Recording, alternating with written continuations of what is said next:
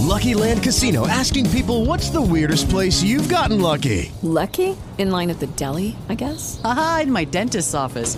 More than once, actually. Do I have to say? Yes, you do. In the car before my kids' PTA meeting. Really? Yes. Excuse me, what's the weirdest place you've gotten lucky? I never win and tell. Well, there you have it. You can get lucky anywhere, playing at LuckyLandSlots.com. Play for free right now. Are you feeling lucky? No purchase necessary. Void where prohibited by law. 18 plus. Terms and conditions apply. See website for details. Hey guys, it is Ryan. I'm not sure if you know this about me, but I'm a bit of a fun fanatic when I can. I like to work, but I like fun too. It's a thing. And now the truth is out there. I can tell you about my favorite place to have fun. Chumba Casino. They have hundreds of social casino style games to choose from with new games released each week. You can play for free anytime, anywhere. And each day brings a new chance to collect daily bonuses. So join me in the fun. Sign up now at ChumbaCasino.com. No purchase necessary. VGW Group. Void where prohibited by law. See terms and conditions. 18 plus. Chapter 5. Justice for Sale. Another election day came, and the Democrats moved back to Albany. The new governor was William C. Bouck, a genial farmer from Fultonham, Schoharie County, who had made a host of friends as canal commissioner, riding his white horse up and down the Erie. His popularity was enough to elect him, despite a split in his own party. The rift had occurred over state financial policies, the faction known as the Barn Burners favoring a pay-as-you-go policy, and the Hunkers a continuation of the policy of pledging the state's credit and resources to the extension and completion of the canal system. There is no very convincing explanation of the origin of the name Hunker, though some said they were after a hunk of spoils. The Barn Burners were probably so called because of the old Dutchman who burned his barn to get rid of the rats, inasmuch as they were willing to scrap internal improvements in order to cut down the payroll. Paradoxically, the Hunkers were known as the conservative faction, though they advocated a liberal spending policy, and the Barn Burners were radicals because they argued for radical reductions, in short, a conservative spending policy. As was only natural for a former canal commissioner, William C. Bouck leaned towards the Hunkers, but his political mentor was Martin Van Buren, whose son, John, was a rabid barn burner. Politically, as well as personally, Bouck was moderate and amiable, the ideal compromise candidate to unite the Hunkers and the radicals. He had the added advantage of being a farmer, sprung from farmers, who had lived close to the evils of the leasehold system in the upper Schoharie Valley. During the conferences that filled the month between elections and the end of the term, William H. Seward found his successor simple, kind, honest, and sagacious, a man of homespun rural manners, lacking neither dignity nor grace. But then Seward was always companionable, and Bouck could relax with him as though he were not a political opponent. On state occasions, the new governor became stiff and reserved, without any of the elegance that most people expected of the executive of a wealthy state. When he moved to the capital on January 1st, 1843, his friends made him bring his best span of white horses, so that he would not, as he phrased it, degrade the high office. He was willing to bring the horses, but when he found that the coachman was supposed to wait while the governor attended church, he promptly sent the team back to the fly. Thereafter he walked. Then Mrs. Bouck dismissed the chief cook and insisted on doing the cooking as she had always done at the farm. "I feel better now," Bouck said. "I can discharge my duties better, and when my term of office expires and I return to private life, I shall feel that when I was governor I did not set an example for extravagance in any respect that might be the means of ruining anyone." In the first year of Bouck's governorship, the tenant farmers were busy holding meetings, distributing copies of their statement of grievances, and organizing for their first test of his sympathies and influence. True to the pact with De Vere, Dr. Boughton and some of the others were stressing the identity of the free soil and anti-rent movements wherever they went. But the Irishman was left stranded in the city without any means of carrying out his part of the bargain. He was not a man to be suppressed for any length of time, however. Early in the spring of 1843, he was back among the farmers, handing out a broadside he had printed in his Williamsburg shop.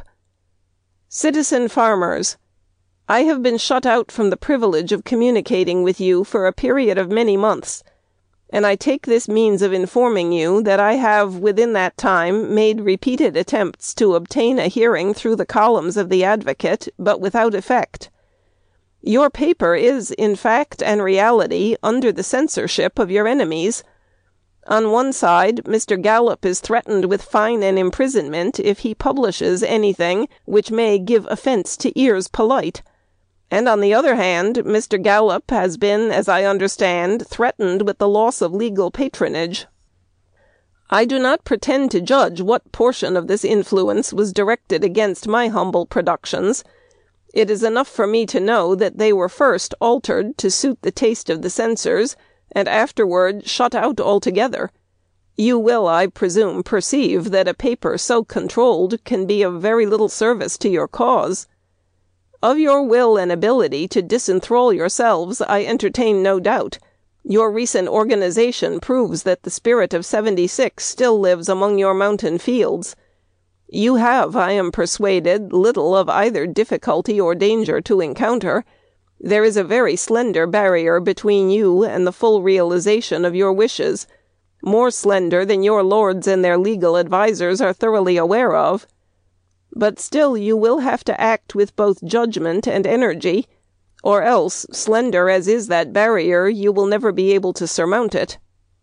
As a preliminary, and I think an indispensable step toward commencing operations, you ought to have a weekly paper established in Albany devoted wholly and fearlessly to your cause. Under the management of a competent editor who would write and publish whatever in his judgment would advance the truth, regardless of what the patroon and his mercenaries might think about it, and willing to meet them any day they choose and test the liberty of the press before a jury of American citizens. With due encouragement on your part, I would undertake to conduct such a paper, provided you could not secure the service of a more fitting and competent hand. The fact that I am thoroughly acquainted with the printing business would guarantee economy in our establishment, and the additional fact that I conducted a press in England for several years, which drove into the very teeth of the government and its crown lawyers, gives pretty strong assurance that the patroon lawyers will not make much profit by attempting to persecute me. At all events, I am willing to adventure the risk. I submit these matters for your consideration. I feel much satisfied that I am again permitted to communicate with you, even in this makeshift way. Believe me to be your brother in the holiest cause that ever pen or sword of mortal ever lost or gained. The farmers read the handbill and took De Vere's advice up to a point. They abandoned the sinking Advocate and launched the Guardian of the Soil, but Thomas De Vere was not called in as its editor. His friends on the Helderbergs persuaded him that to accept the post would be to invite suppression of the paper by the enemy. De Vere gave in gracefully, insisting that he had no desire to leave Williamsburg beyond the wish to become more extensively useful. He was willing to bide his time, in the conviction that the future would bring closer collaboration from the cautious farmers.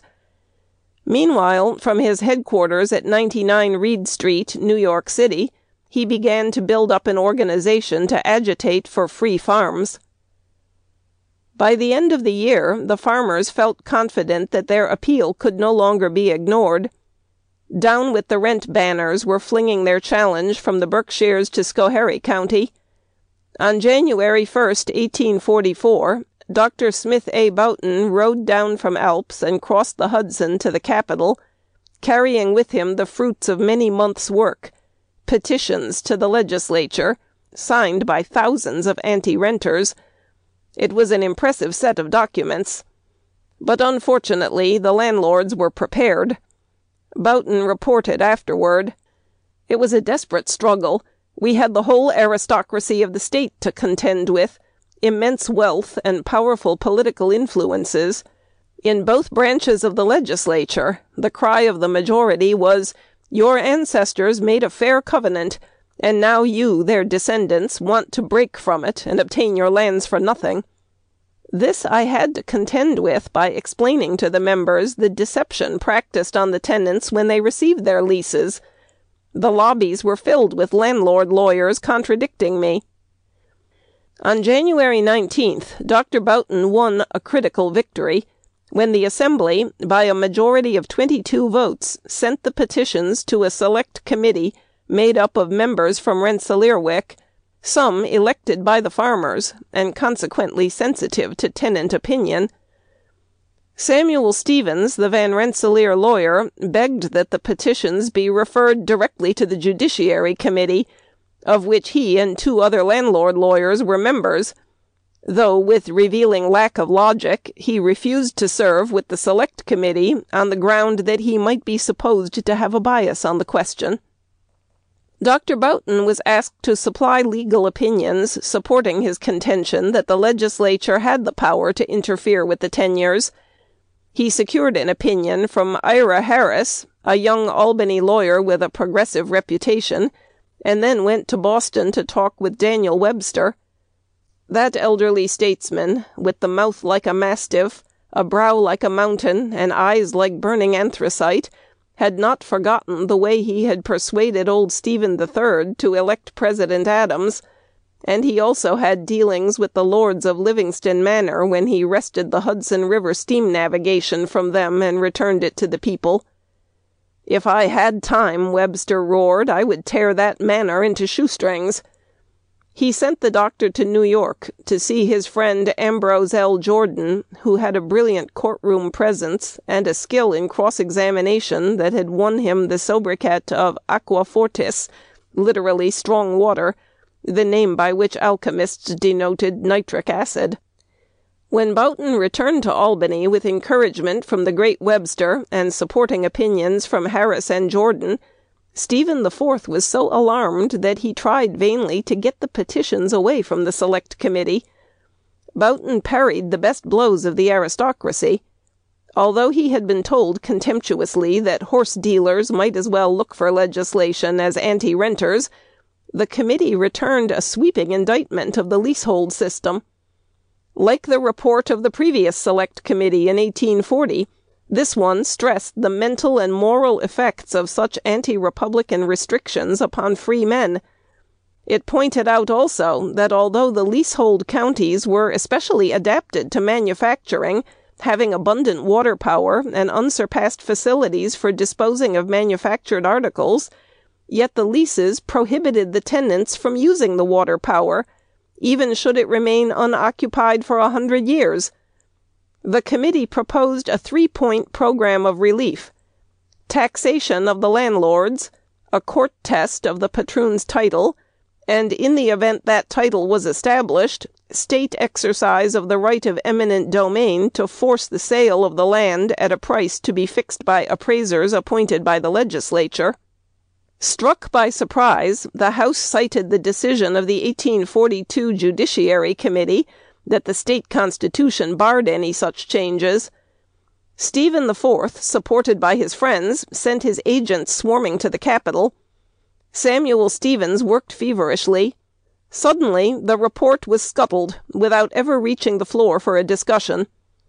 For the second time, the Judiciary Committee took charge.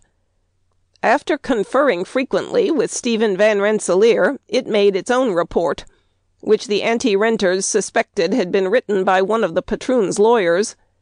Samuel Stevens gave support to this suspicion when he explained in an angry reply to accusers that his name was placed on the report without his consent. An anti-renter retorted dryly, "I do not wish to charge our legislature with being susceptible to bribery by the hard earnings of the tenants passing through their landlord's hands, and I protest against any of the members putting such a coat on unless they anticipate an exact fit." The Judiciary Committee, like its 1842 prototype, took refuge in the state constitution, waving aside all warnings of civil war. It referred the farmers to Van Rensselaer, who had assured the committee that his tenants could have all the relief to which they were entitled directly from him. The committee deplored the fact that the tenants had been told their lot was hard when it was well known that the state could not relieve them, but its members did not feel that the tenants should be depressed, as actually they were suffering no injustice. The degradation and the hardship were imaginary. If we admit there is a wrong done, not to many, but even to one, and that the remedy for that wrong was within our constitutional power, we are bound to find and apply a remedy. The legal minds of the committee could find constitutional objections, real or fancied, to all but one of the Select Committee's proposals. That one issue, taxation of the reservations held by the landlord, which, if passed, would tend to drive the landlord to seek better investments, could not be disposed of so easily, because the legislature's power of taxation was unassailable. On this point, the constitutional experts resorted to a strategy of delay.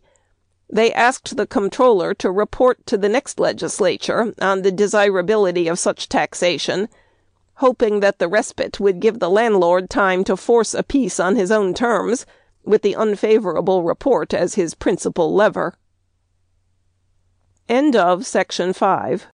Experience the best in relaxation and entertainment with Sol Good streaming at solgood.org. Our extensive library features hundreds of audiobooks, thousands of short stories, original podcasts, and popular sounds for sleep, meditation, and relaxation, all ad-free. Whether you want to escape into a good book or fall asleep to your favorite ambient sound, we have something for everyone. Go to solgood.org to start streaming and discover your new go-to for entertainment and relaxation. That's solgood.org.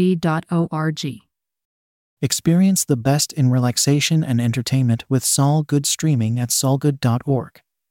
Our extensive library features hundreds of audiobooks, thousands of short stories, original podcasts, and popular sounds for sleep, meditation, and relaxation, all ad-free.